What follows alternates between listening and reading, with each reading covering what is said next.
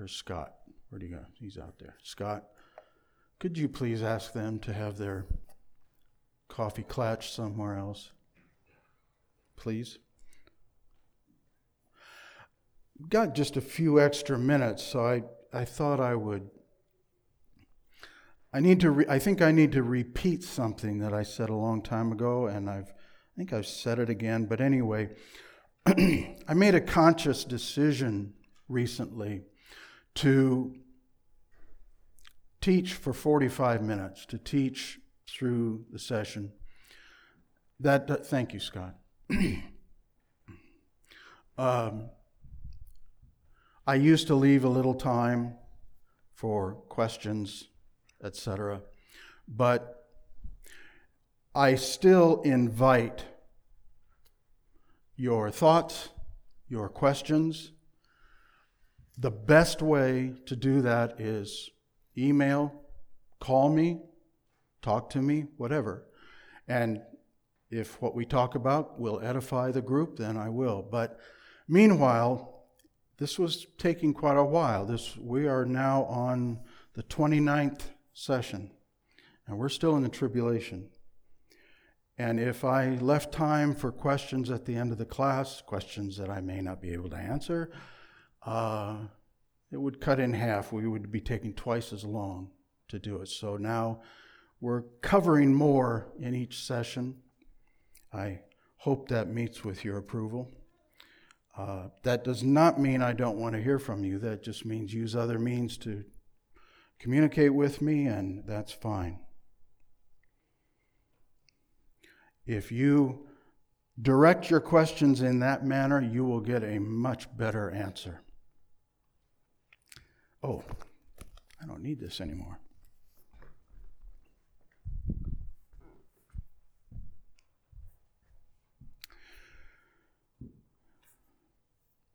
We need to begin our exploration of the remaining parenthetical visions. Oh, Simeon, thank you. By taking care of some housekeeping. We need to get our bearings in the text and then point out the main characters that play critical roles in this final act of the eschaton. From God's perspective, this is the beginning of the end. Most important, however, we need to re-examine our interpretive approach to these visions. First, I want to consider the structure. As we saw in our last session, the seventh angel sounds his trumpet in chapter 11, verse 15. However, the narrative events that the trumpet actually produces, the pouring out of the 7 bowls of wrath, are not chronicled until chapter 15, which records only the preparation for the pouring out of the bowls of wrath. They are actually poured out in chapter 16. Christ does not return, marking the official end of the tribulation, until the middle of chapter 19. There's only 22 chapters in the whole book. In between, roughly in chapters 12 to 14, we have the parenthetical visions that we'll be examining in the next few sessions. Now, I included the text for our last session, chapter 11, verses 15 to 19, in with these parenthetical visions, the first one there, really for organizational purposes, just to get it in there, even though the subject and tenor of that passage is different in nature from the rest. Let's read the first 2 verses of this week's passage. Chapter 12, verses 1 to 2. And a great sign appeared in heaven, a woman clothed with the sun, with the moon under her feet, and on her head a crown of 12 stars. She was pregnant and was crying out in birth pains and the agony of giving birth. Now, verse 1 begins with a great sign appeared in heaven. Let's just stop right there. The word translated sign is the Greek semeion. It means just that, not wonder, which is how the King James Version has it. It's a sign, an outward, visible indication of secret power or truth. It designates something, it announces something. And it means something that means, it shows something that means something else.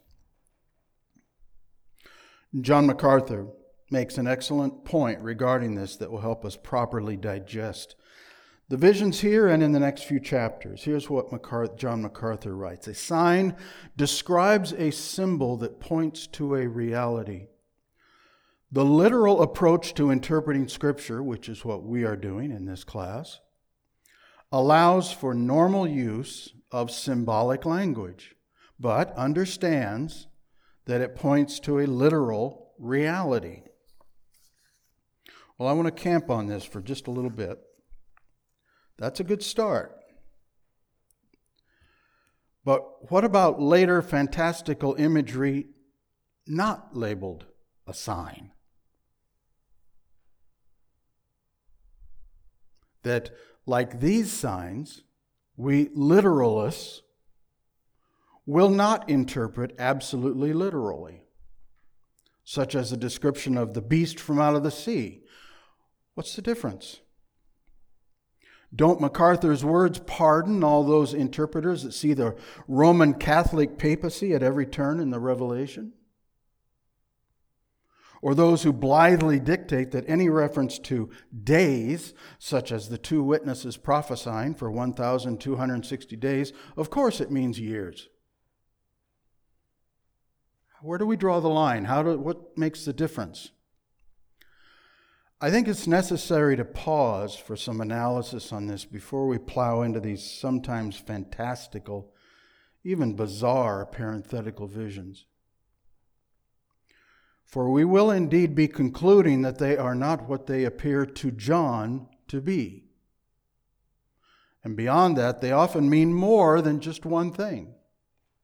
For example, the beast from the sea is not just Antichrist, but represents, as Walvoord puts it, quote, a revelation of the revived Roman Empire in its period of worldwide domination. That is, Antichrist will be the head of that confederation. And please understand my reason for taking time with this. Some may find this hard to believe, but I do not intentionally drag out these studies. For I have no desire to try the patience of those in attendance, although I know I do at times. However, my philosophy is this, and has been, regardless of the study, going all the way back 15 years. Why bother to make the study at all if you're not going to get down to the bare metal to understand the fullness of God's Word? Why take this time to just skim the surface? It would have taken one, maybe 2 or 3 sessions to deliver to you the skeleton of the eschatological timeline. I could have handed you one chart, say, there you go.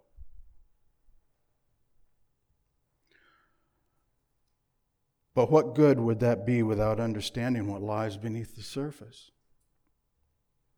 The reasons for an explanation of the events, and not least, how they relate to each other and our relationship with God. That's why we're here, right? So please bear with me as I make some important distinctions regarding the interpretation of these apocalyptic texts that we find, and not just the Revelation, but Daniel, Ezekiel, and many of the other prophecies. So, bear with me, we're going to get down in the weeds here, but it'll pay off later. First, I want to look at the historical view, which is one of the ways people look at the eschaton. Many of the interpretations we take issue with that seem almost ridiculous to those in the dispensational camp come from those with an historicist or historical perspective on Revelation. Those in this camp see all the events and visions of the tribulation, all of them.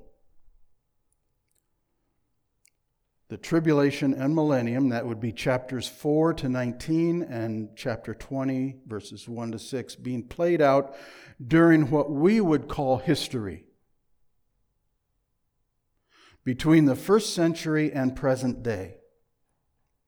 They find historical past events behind everything that we see in the future.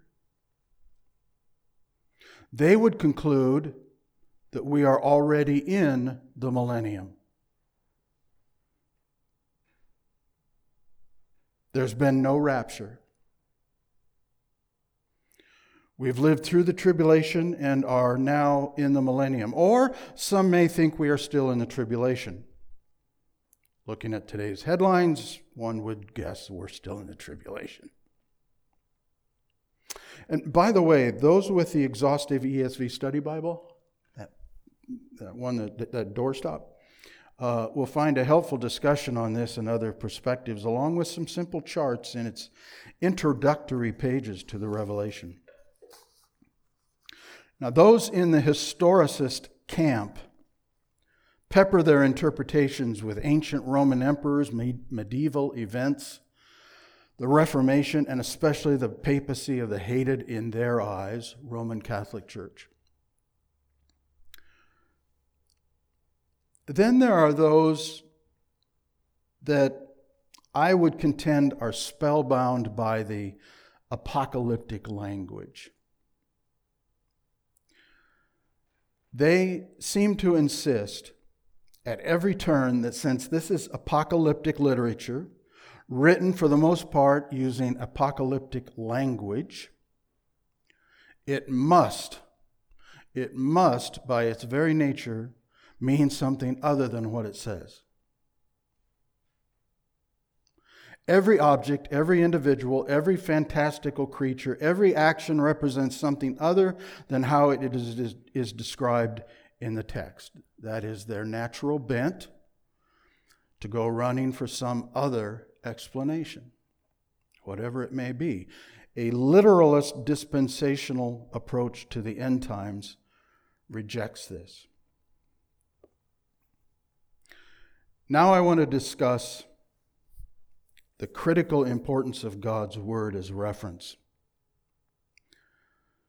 So, all right, I'm teaching a literalist, dispensational, pre-tribulational, premillennial approach to the last things. How then can I look at verse 1 of our text and conclude that the woman clothed with the sun is Israel? And that in verse 3, quote, a great red dragon having 7 heads and 10 horns, and on his heads were 7 diadems, end quote, is not just Satan, but also represents a revived Roman Empire. How can I do this? Well, that's a good and fair question. I would suggest there are 2 answers to that question. The immediate response is that both of these scenes, in the first part of chapter 12, are introduced as signs. They are labeled as signs, semeion. We're told straight away that these visions represent something else, something tangible and actual, but something other than what John is seeing in front of himself. In this text, the second answer is most pertinent to the scene in verse 3. Here we're told that the dragon had 7 heads, 10 horns, and on his heads were 7 diadems or crowns. How do we know this represents a revived Roman Empire? Well, God's Word tells us so. Turn please to Daniel chapter 7. Daniel 7. Now bear with me as we get down into the weeds for a few minutes here.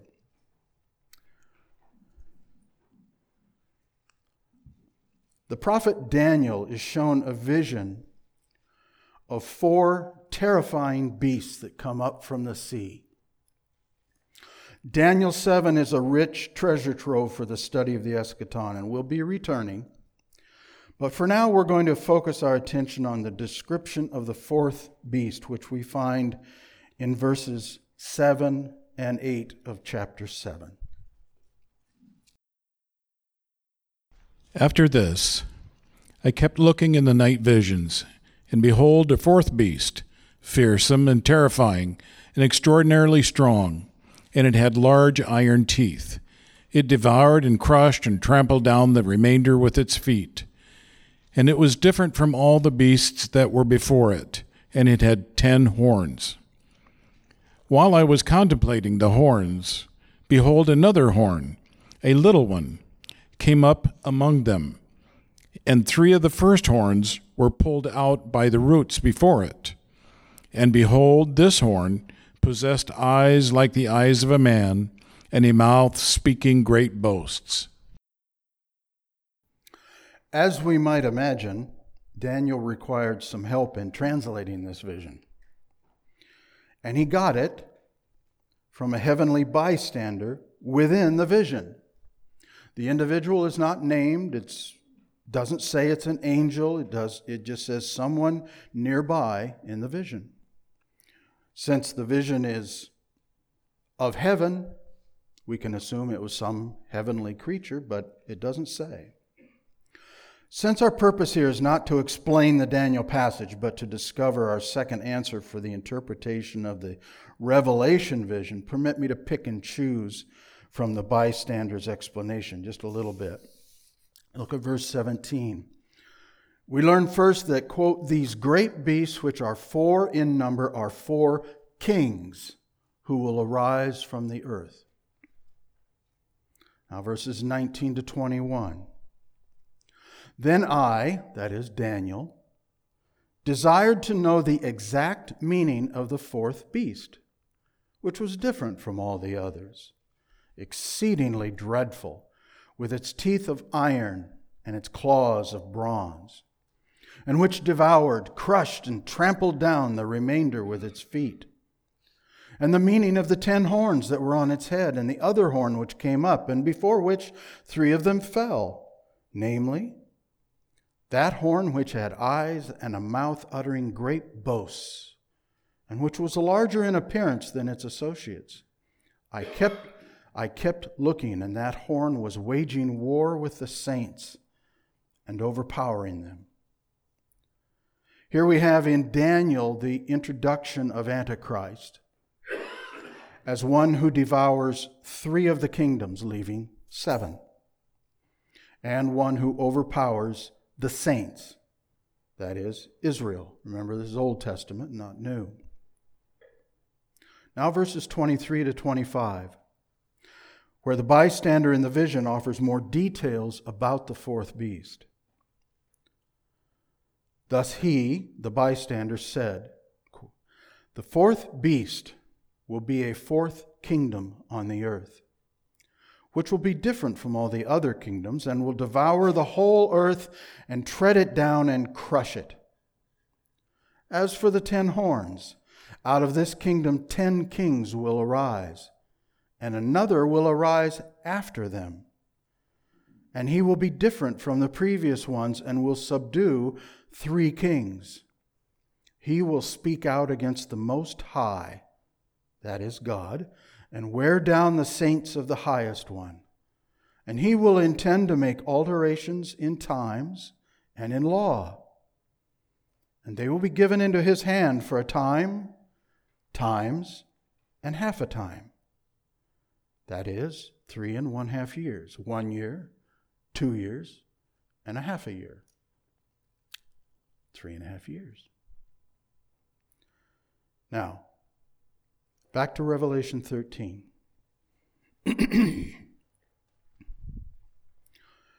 In In chapter 13, we have the emergence of a beast coming up out of the sea. And notice his description in verses 1 to 2. It's Revelation 13, not 12. Then I saw a beast coming up out of the sea, having 10 horns and 7 heads, and on his horns were 10 diadems, and on his heads were blasphemous names. And the beast which I saw was like a leopard, and his feet were like those of a bear, and his mouth like the mouth of a lion. And the dragon gave him his power and his throne and great authority. We won't get into specifics right now. We certainly will later, but we see right off the similarity between this beast and the beast in Daniel 7 and the dragon in chapter 12 of Revelation. Yet in chapter 13, we are told that this beast's powers were given to him by the dragon. So we know it's not the dragon.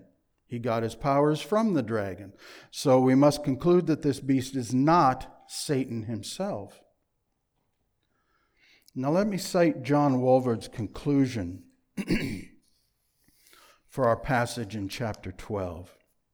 He writes this: the second great sign appearing in heaven is described as a great red dragon having 7 heads, 10 horns, and 7 crowns upon his heads.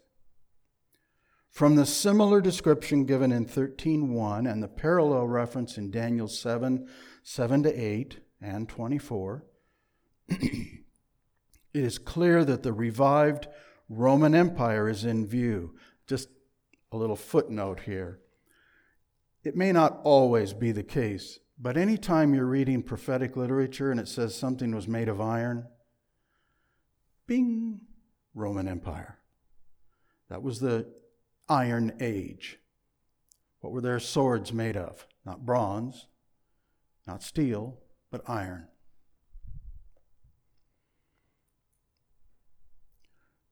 So he said, it's clear that the revived Roman Empire is in view during the tribulation. That is, a confederation of evil states bent on world domination. Now, Walvoord continues, Satan, however, is also called the dragon later in 12:9. And it's clear that the dragon is both the empire and the representation of satanic power. The color red may indicate his murderous characteristics. The 7 heads and 10 horns refer to the original 10 kingdoms, of which 3 were subdued by the little horn of Daniel 7:8, who is to be identified with the world ruler of the Great Tribulation who reigns over the revived Roman Empire, that is, Antichrist. That's John Walvoord.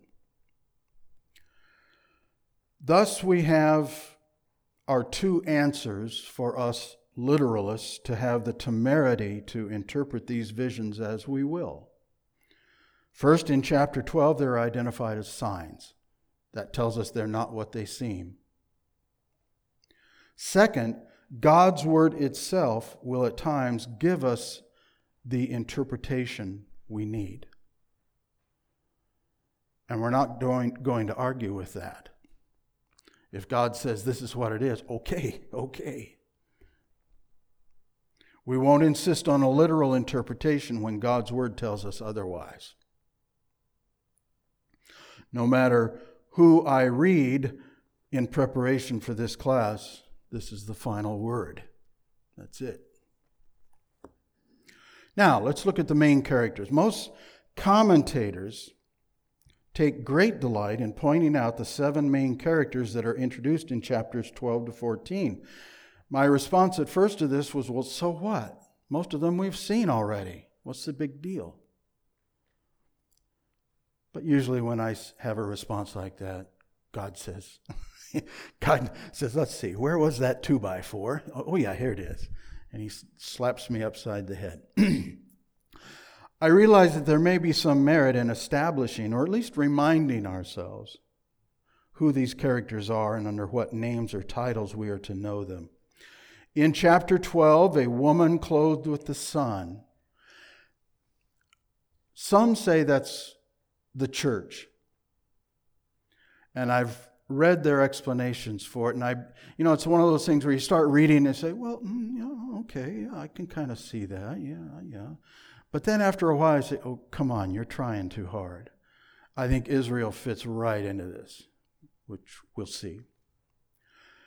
Second, a great red dragon, Satan and his confederation of states. A male child, Christ Jesus.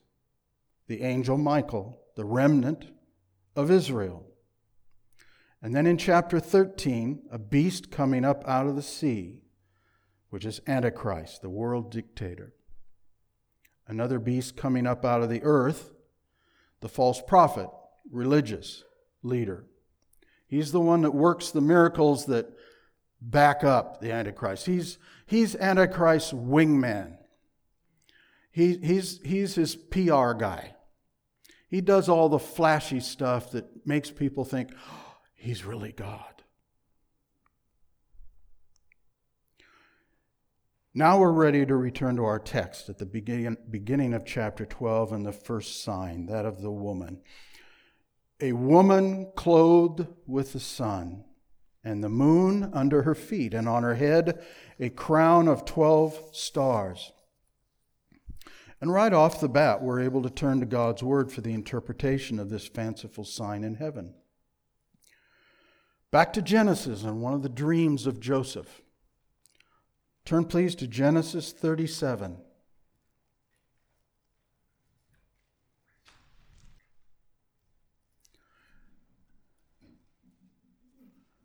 I love it when God's word takes you from one area to another and suddenly the light bulb goes off. Chapter 37, let's read verses 9 to 11. Then he dreamed still another dream and told it to his brothers and said, Look, I have dreamed another dream. And this time the sun, the moon, and the 11 stars bowed down to me. Now, let me interrupt here for a moment. Okay, there we see the connection, the obvious connection. But what do they mean? Well, once again, the passage tells us. Let's continue reading, 10 and 11. So he told it to his father and his brothers. And his father rebuked him and said to him, What is this dream that you have dreamed? Shall your mother and I and your brothers indeed come to bow down to the earth before you? And his brothers envied him, but his father kept the matter in mind. That reminds me of when Jesus says something to the Pharisees, and to us, what Jesus said was a little mysterious, but the Pharisees got it right off the bat. They knew exactly what he was saying, and they picked up stones to stone him. And that's, his dad immediately saw what the dream, the vision was saying. So the passage not only illumines the Revelation passage for us, but whatever questions arise in verse 9 are answered in verse 10. What do the sun and moon represent in the dream? Joseph's father and mother, Jacob and Rachel. What do the stars represent? Joseph's brothers. Back to Revelation 12. Now, in Revelation, Joseph is included, which makes 12 stars. So we can identify the woman in this sign as Israel, since the sun is Jacob, the moon is Rachel, and the 12 stars, their sons, the 12 tribes of Israel. Interestingly, the crown is the word we've seen before in the Greek, Stephanos. Not the crown of kingship, but the crown given to victors. Ultimately, Israel will be victorious through God's defeat of their enemy. Now, verse 2. And she was with child, and she cried out, being in labor and in pain to give birth. In John's vision, this great sign is being seen in heaven, but the passage speaks to events on earth, and especially those during the Great Tribulation, as well as the birth of Christ. The woman is pregnant, And we learn from verse 5 that this is no ordinary child, but the Messiah. Look at verse 5. And she, that is, the woman in verse 1, gave birth to a son, a male child, who was to rule all the nations with a rod of iron. And her child was caught up to God and to his throne. As Walvoord states it, the woman represents, quote, Israel as the matrix from which Christ came. It's not Mary. It's Israel because Christ came out of Israel. Which, to me, think of this. If you interpreted this as the church, well, the church didn't give birth to Christ. Christ gave birth to the church.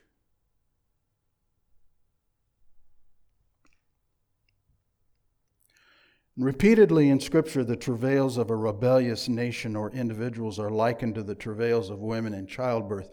So many times that I don't want to even think about going through that. Turn please to Isaiah 26.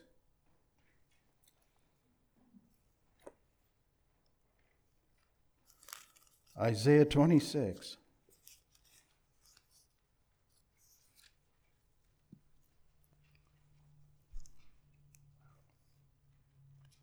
Beginning with verse 16. O Lord, they sought you in distress.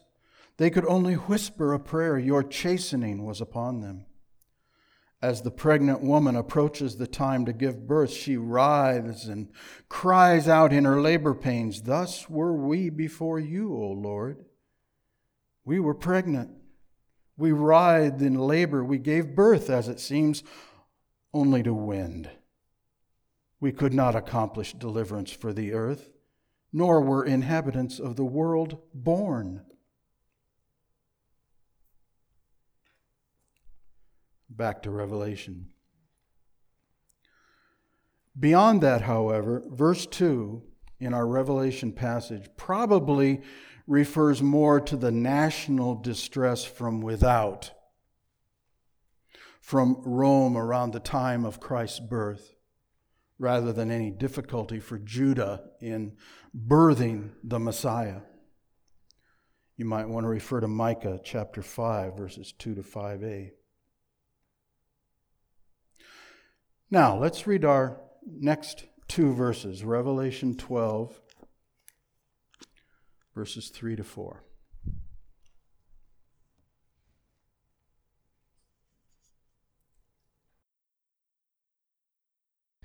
And another sign appeared in heaven.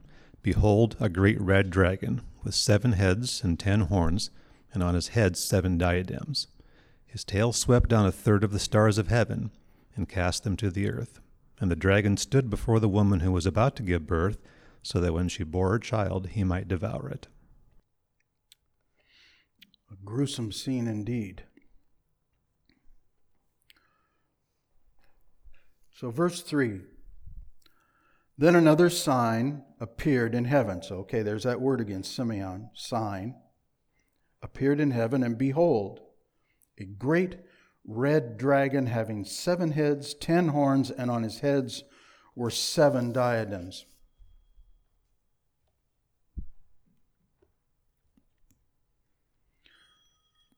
You get that? It might be the phone. Oh, it's just Dennis. Okay. Wrong, I guess. I think that's grounds for excommunication. A second principal character is introduced into the narrative, and for a second time, John employs the adjective megas, translated great, which in this context could mean either large or terrifying or important, or all of the above, which I think is probably the case here. Now note, there is a lot of time shifting going on in chapter 12. I suggest that the best way to digest these passages is to not get lost in reconciling the time frame of one passage to the rest. Don't let it bother you that one sentence may be 2,000 years after or before the next sentence. Just flow with it. Just roll with it. Just let your mind flow back and forth with the text, for it does a good job of defining the time frame. We really don't have to wonder what it's talking about in each scene. It's clear, for example, the woman and child in verses 1 and 2 and 5 refer to the birth of Christ Jesus. He's the one who will rule with a rod of iron. He's the one who will reign forever.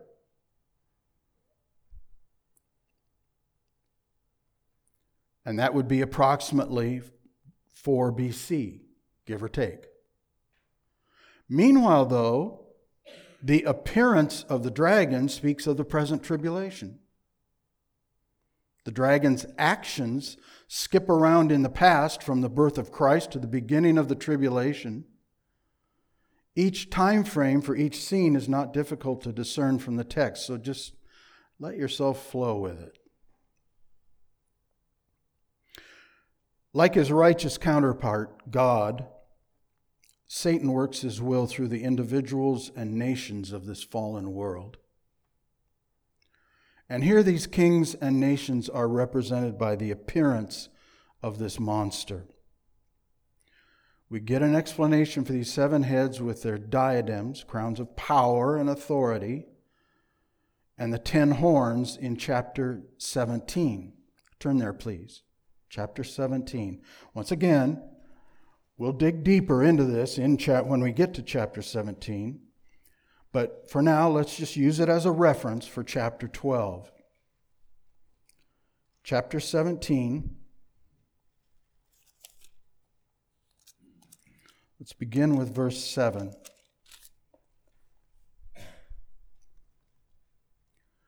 And the angel said to me, "Why do you wonder?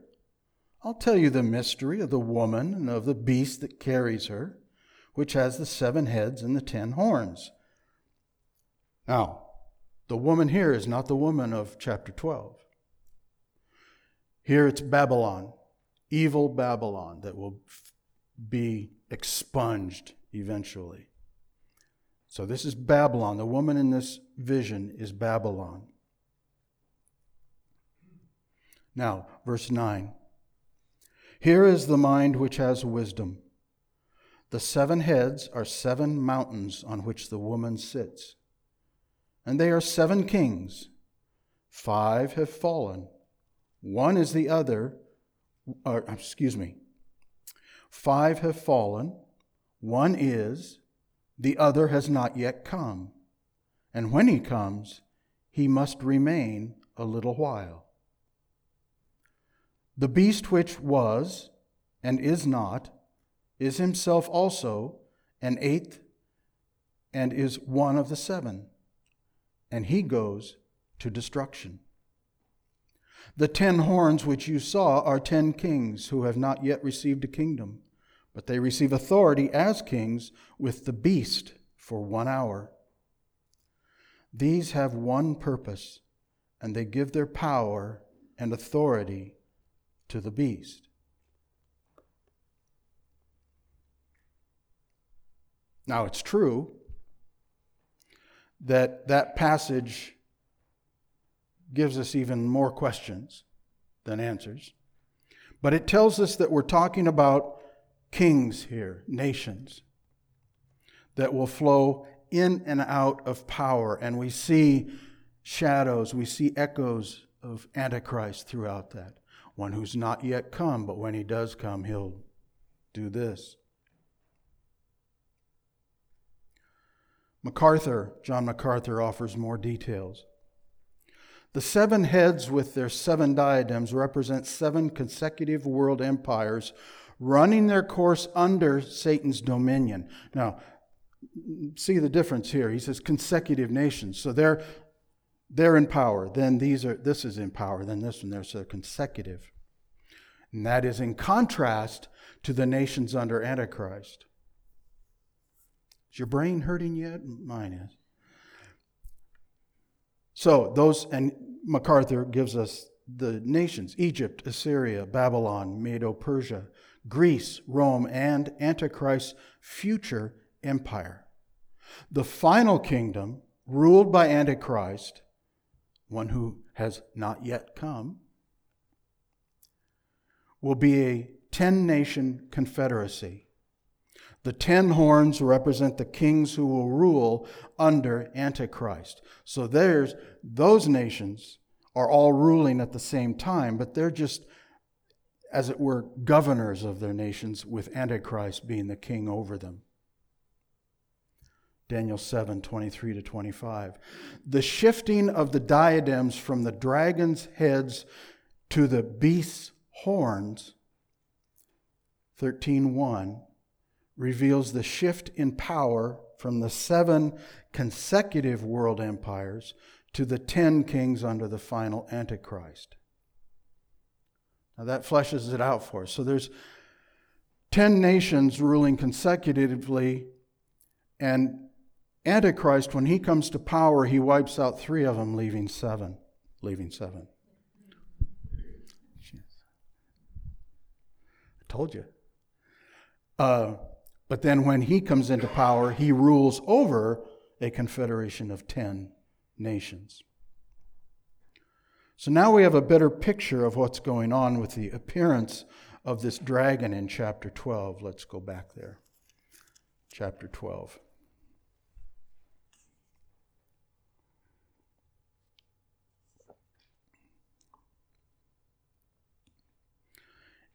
Verse 4, and his tail swept away 1/3 of the stars of heaven and threw them to the earth.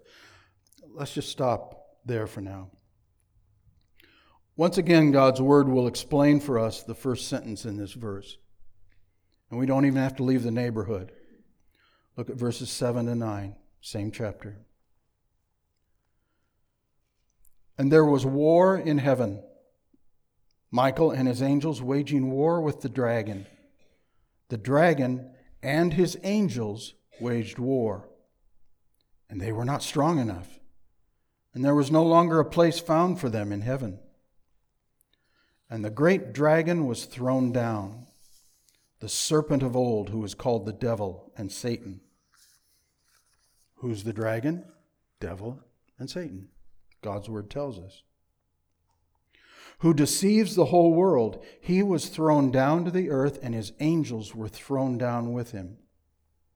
So this passage explains for us that the stars, here we've seen stars in practically every chapter. Some stars fall from the sky, they do this, they do that. Stars given a key to the abyss. But here the stars referred to in verse 4 are Satan's evil angels. When he's thrown out of heaven, they are thrown out with him. Here pictured as the dragon's tail sweeping to earth with him 1/3 of the angels in heaven. Which is a rather sobering number. Have you ever thought about that? Just think. At one time, 1/3 of the angels in heaven were in opposition to God.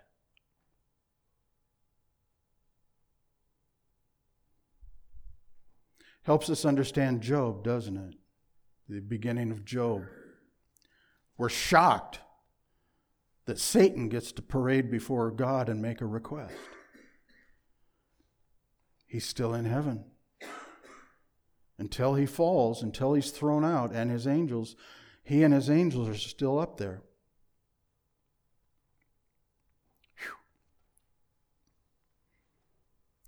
And the dragon stood before the woman who was about to give birth, so that when she gave birth, he might devour her child. I'm a little embarrassed that I didn't think of this earlier, but about the middle of this week, it suddenly struck me that we live in a time when evil wants to devour the child even as it comes out.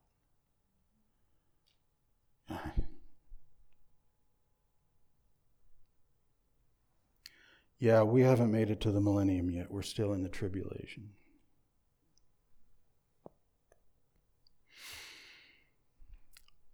When we put the pieces together, When we add to the present text the references later in Revelation and the Daniel passages, we can see that at the moment of the Messiah's birth, this one who would eventually return home to his Father in heaven, verse 5. When we get to verse 5, I'll bring this up again, but it just strikes me. Verse 5, in just a few words, is the total life of Jesus, from beginning to his ascension to heaven, to the Father. In just a few words. The one who would eventually return home to his Father in heaven, only to one day return to do battle with Satan's evil and win, eventually casting the dragon into a 1,000-year dungeon, only to release him so that he can be thrown into the eternal lake of fire. That dungeon is not his final resting place. The lake of fire is. And this, as the time drew near for Messiah to be born, Satan would work through the leading power of the day, Rome, to do away with Jesus the Christ before he can grow into manhood. Remember the story, the Christmas story? That is Satan sitting there waiting for the child to come out so that he can devour it. When Herod says, "Go kill the firstborn, male firstborn children," that's Satan. That's putting into history what this is telling us here. Satan earlier, in a similar fashion, worked through the king of Egypt to devour the child Moses, a Levite through whom God would one day deliver his laws for Israel. Exodus 1:8 to 2:10. Ultimately, all that Satan has devised against the Lord God and his Christ has failed and will fail. We know the end of the story. So does he. The other day, in a phone conversation with a young woman from the Des Moines company that installed our satellite internet, this is my big dramatic conclusion. She pointed out that they were last out to our place for a service call in 2019. My response was, only 3 years, that recent.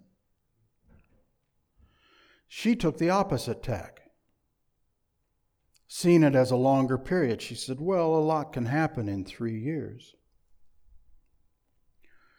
From the perspective of 71 years, 3 are a trifle. To a woman of perhaps 30 years, 3 are more significant.